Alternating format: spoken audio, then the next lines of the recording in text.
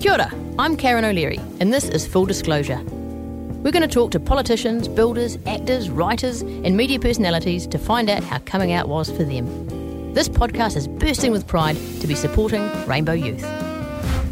Joining me in the Full Disclosure studio is well-known and well-respected journalist and broadcaster Ali Moore.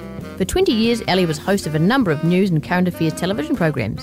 These days, Ali is a senior journalist at Stuff and the editor of the #MeTooNZ project, investigating sexual harassment in workplaces around Aotearoa.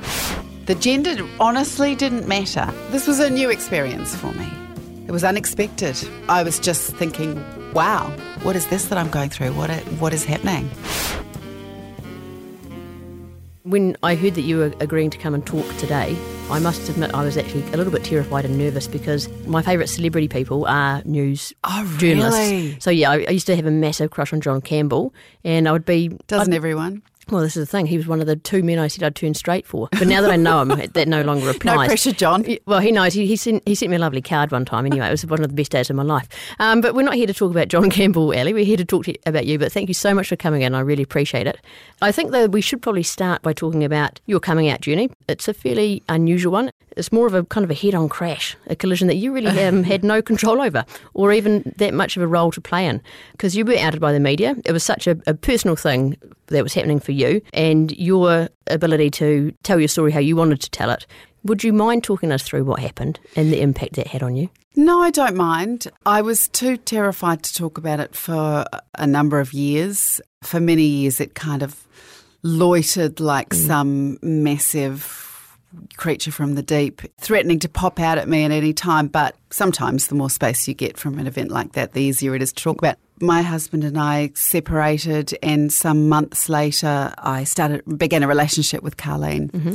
And in February 2010, a friend called me and warned me something's going to break. How did tomorrow. Your friend know? Oh, I have friends in all you've got sorts friends of in all places, all the Karen. right places. Yes, okay, great. They're the kind of friends I could do with. But, you know, I'm tapping the side of my nose right now. Even that night, it was quite traumatic because I felt I had to ring my family, the whānau of my children. Mm-hmm. So, you know, even my ex-mother-in-law and my ex-sister-in-laws who I was close to, and tell them that something was going to be in the papers and the magazines tomorrow, and some of it would be true and some of it would not be true.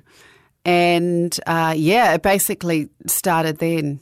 I had the experience the next day. The Herald on Sunday came out with me on the front page, standing in a cafe with everybody reading about my personal life and wanting to just yell at the top of my voice in the middle of a cafe, you know, what you're reading might not necessarily be true, you know. Yeah, exactly. But you can't do that in polite society. So basically what happened was that none of the journalists involved approached me for comment, but I had been followed by paparazzi for about a month, myself and my family. So that was without you knowing? Beforehand, yeah. And then after that there was, you know, people knocking on my neighbours' doors, and one of my neighbours thought the photographer with all the cameras hanging off him that knocked on his door was a real estate photographer and said, oh, yeah, Ali, she lives in the next house down there. So can I have a free valuation for my house? But she just, I can tell you everything you like. He had to come and apologise profusely for sending the photographer directly to my door. It was terrifying, and particularly very unfair for Carleen, who had nothing to do with the media before this. This wasn't her issue. I would argue it wasn't my issue either. But Rachel Glusina actually tried to muscle her way into Carleen's apartment and was very quickly put out on the street. My wee boy came home from school. He was 8 at the time and said that he'd had a long chat to his little mate Andrew and they'd worked out a strategy in case a photographer popped out of the bushes. Sorry, that part of it still makes me a bit emotional. Oh, well, I'm not. That's outrageous. Especially, like you say, it's nothing to do with your children, and it's just your private life. Yeah, you know, and it's just you being in a relationship with somebody else. It shouldn't be anyone else's business. Yeah, and I know that we've got these articles here as well that were in Women's Day packaged to be like you telling the story and saying yes, I've proposed and all that kind of stuff. But from what I've heard from you, that's all basically completely fabricated. Yes, those stories were run in 2011 after Carlene and I got engaged, and we didn't announce the engagement publicly. We didn't give any interviews. We've kept ourselves pretty private. We've never given an interview, actually. Probably not surprising. And those pictures on the front of New Idea and Women's Day were either file pictures that they had, or in the case of New Idea, they were taken directly off our social media. Those stories were presented dishonestly. They were presented as if I'd given an interview. And as if all your friends had talked to them as well about how much in love you were and how excited you were about the proposal. And that old chestnut, the unnamed friend, said, that's all made up. And I guess the Rebel Wilson thing obviously created a bit of a furore. How did you feel when you read about that? Obviously there are similarities in terms of your story and hers. Well, it evoked some feelings, obviously, but it didn't upset me until a number of journalists contacted me and asked me if I'd talk about it. And I said to all of them, yes, absolutely, I'll talk about it, because I can see the parallels. Yeah. But I'll only talk about it if you go and also talk to the journalists and editors who did this to me 10 years ago.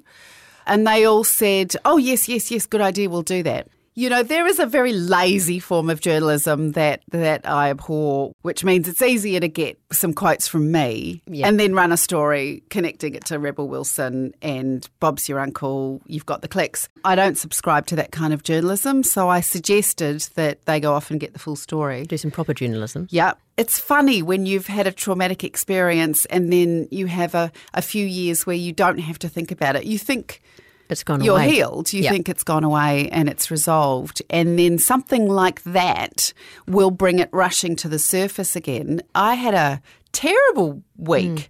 I was anxious. I had all those kind of trauma responses bubbling up. And I heard nothing from these people that had promised to go and investigate and then come back to me and get my feelings about it. So you're just left there having to have all these feelings of anxiety. Moving away from the media now, obviously your decision to come out as bisexual was completely taken away from you. Do you think that would have been different for you if the media hadn't got hold of this story? Well, it would have been lovely. I can't tell you how different the journey would have been if it hadn't happened this way, because it did happen this way. I mean, I kind of tried to take control of it some months later at the Queen of the Whole Universe pageant, which I was emceeing, and I made a public statement on stage. And the love in that room, there were 2,000 people in that room, and the love I felt that night was just something that I carry with me in my heart every day. You know, it took a long time to shake off the ridicule from people like Dom Harvey, who the day after the paper came out in February 2010 went on air with a rap song he'd made up about me that was really belittling and disgusting. Some of these people, for example, Shane Curry at NZME, have since apologised to me. Some have not. There were a lot of things that happened, and without those things, myself and my family would have been able to just quietly get on with life. I had a lot to process as well, because this was my first same-sex relationship. And it would have been so much easier for poor Carlene, who was in a newish relationship and suddenly looking around going, an awful lot of pressure. Yeah. What have I signed up for? Right. This is not what I signed up for. I just wanted to be in love with someone that I'm in love with. Obviously, you just said that this was your first same-sex relationship, but you do identify as bisexual, correct? I do now. You do now? Well, do I know? I don't know. I mean, I've been with one woman, and before that I was married to a man, so I don't know what I am, mate.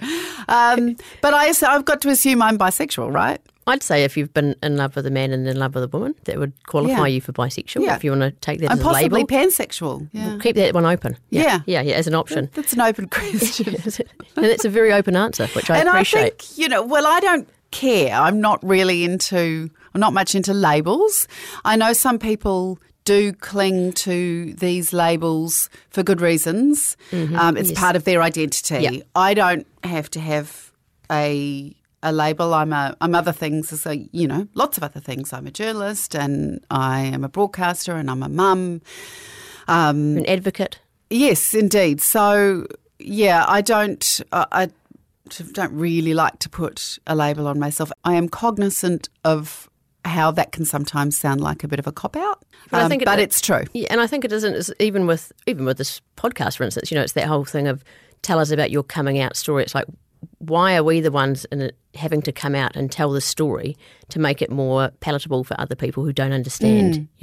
So we have to say we're going to come out, which means we're already saying identify ourselves as different or for whatever reason, and that's just because we're not the norm. But then what is the norm? I mean, does that even exist anymore? Yeah, I think that what I learned in the months after what happened to me happened, and I didn't even know, I was so new to the whole thing, Karen, that I didn't even know this at the time. What should happen is that you, the person who is coming out, gets to make all the decisions around that, Absolutely. right? Yes. I didn't even know that at the time. I was just too traumatised. But it's up to you to make the decision about who you tell and when and the nature of that and the support you have around you. And that was the worst thing, that was just taken away from you. Taken away. How did your family and those around you respond to the fact that you had found someone new, a new partner who you thought was fantastic? How did that go? With absolutely no fuss. Even my father, who is in his 80s now and at the time I suppose was in his mid-70s, early 70s, he is a big 6'5", hard-drinking Australian journalist. He describes himself as to the right of Genghis Khan in politics. He's the guy that you would expect maybe some trouble from. Yeah. I think I saw him raise his eyebrows a tiny little bit when he first heard. But apart from that, the kids, my friends, my parents, my sisters. Well, ultimately, those people will just want you to be happy, don't they? Yes. You find that people are more kind and loving than the media expects them to be. If you've got a really supportive network around you saying, we don't actually care, we don't give a shit, this is just Ellie and this is who she's in love with, whatever. What about any of your colleagues? Were they all great? Yeah. Well, that's actually good. They were. A lot of them worked very hard to protect me as well. And I don't mean protect me as in subvert the efforts of other journalists, but just, look after me. I mean, there was a bit of gossip going on before it all broke around TVNZ because I was still there at the time. Yeah. But generally, everybody was terrific. There was one woman who was head of comms at TVNZ at the time who said something quite homophobic to me in a crisis comms meeting about it. And I just got up and walked out. And I said, I'm not listening to this. And I just walked out. Good call. But generally, if I need to name check anybody, Brent McAnulty, who was Chief Legal Counsel at the time, was a fantastic support. But it is interesting, isn't it? Obviously, even with being on Wellington Paranormal, in my role as Officer O'Leary, it's amazing how many times my sexuality as a character has been brought up in terms of being something that might be concerning for either the network that it's playing on or that kind of thing. It's like, well, we haven't asked about Minogue's sexuality. No. But and why is having a obviously openly gay character on TV, and even the comments that get put in like, oh, but it's a family show and children will be watching it. So hello, who? Wow. Oh my gosh, we can't let children watch lesbians on TV because who knows what's going to happen.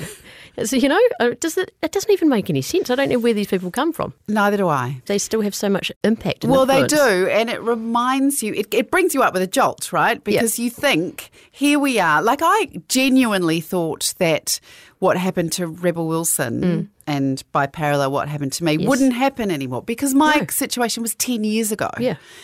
And which actually is a long time in the scheme of time. Yeah. And attitudes have moved on enormously. My daughter and my son's cohort have grown up with trans kids in their class and they've all got gay mates and, this is being completely open-minded and accepting is utterly normal for them. Absolutely. I had hoped that things had moved on massively in the last 10 years, but it's kind of been proved wrong in the last wee while. I feel like often as well with lots of different things, not just with the sexuality stuff, but, you feel like you're getting somewhere and then you look at what happens in America with Roe v. Wade and you just think, we're still going in completely backwards. You get to sort of one little tiny step forward and then massive people that I don't know what they're thinking or where they got educated, but they just pull you right back. Terrifying. Yeah, it is terrifying.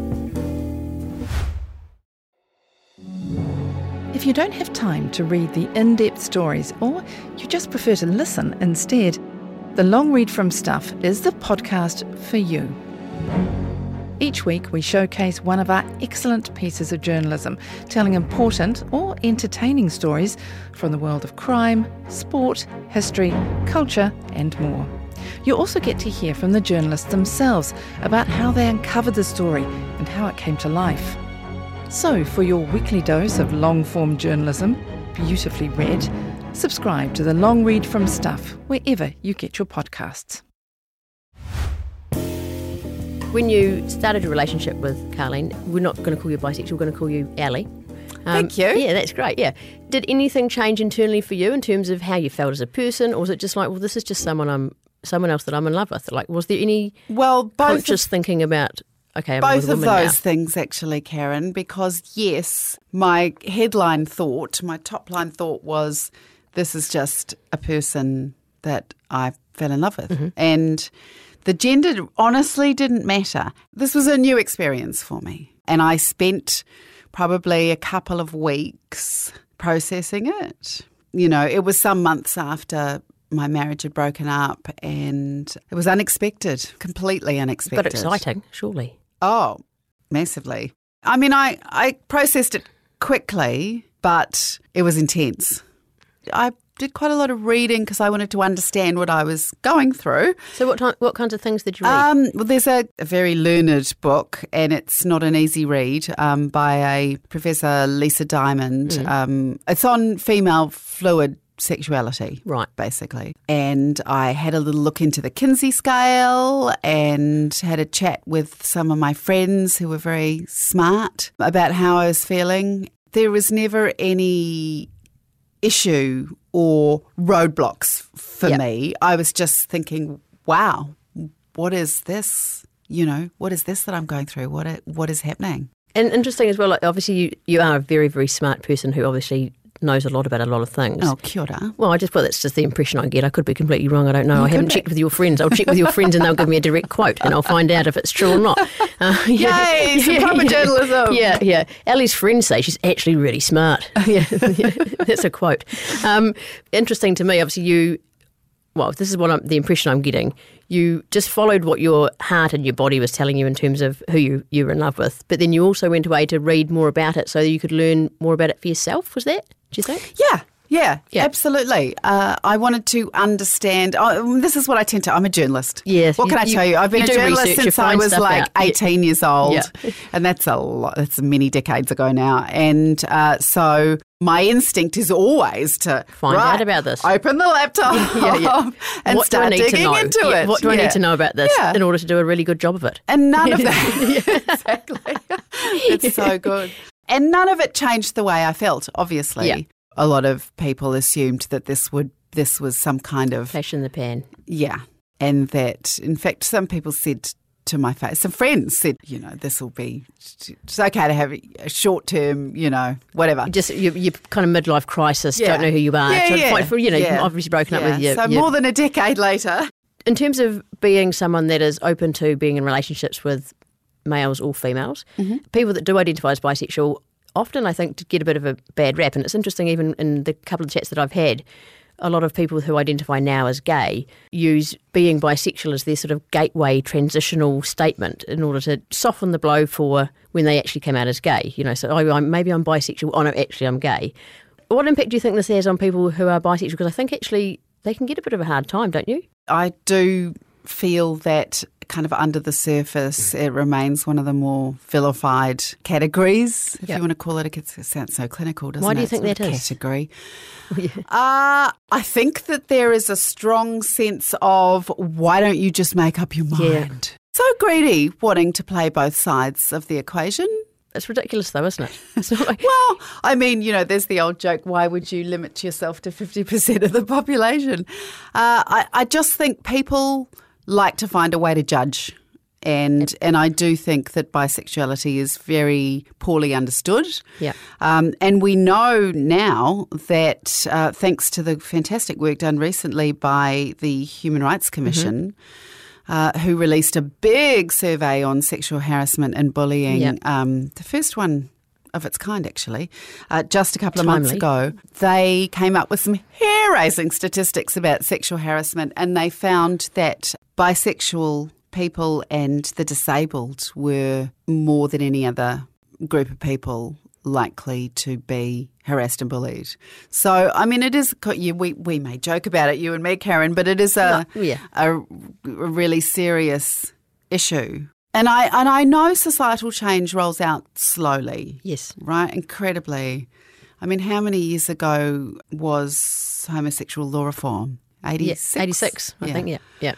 But you and I and others who've might have been stigmatised or harmed by societal attitudes are left here drumming our fingers and saying, come on, you know, when are things going to change so that everybody is fully accepted?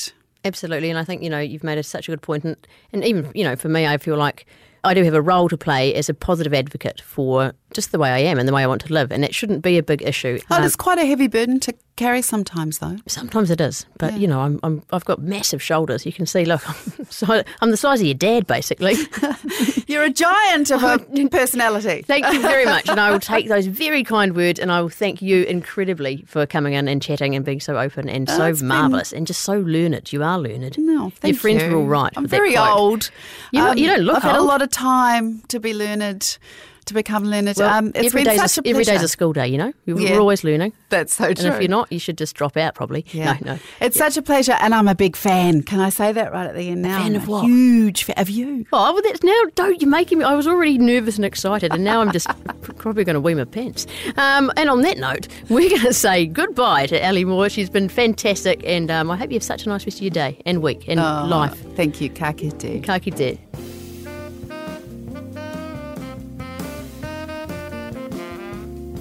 This was Full Disclosure. Thank you so much for listening. This podcast is created by Kate Langdon and produced by Kate Langdon and Mark Ihaya, with audio mixed by Jess Vella and original music by Eilish Wilson.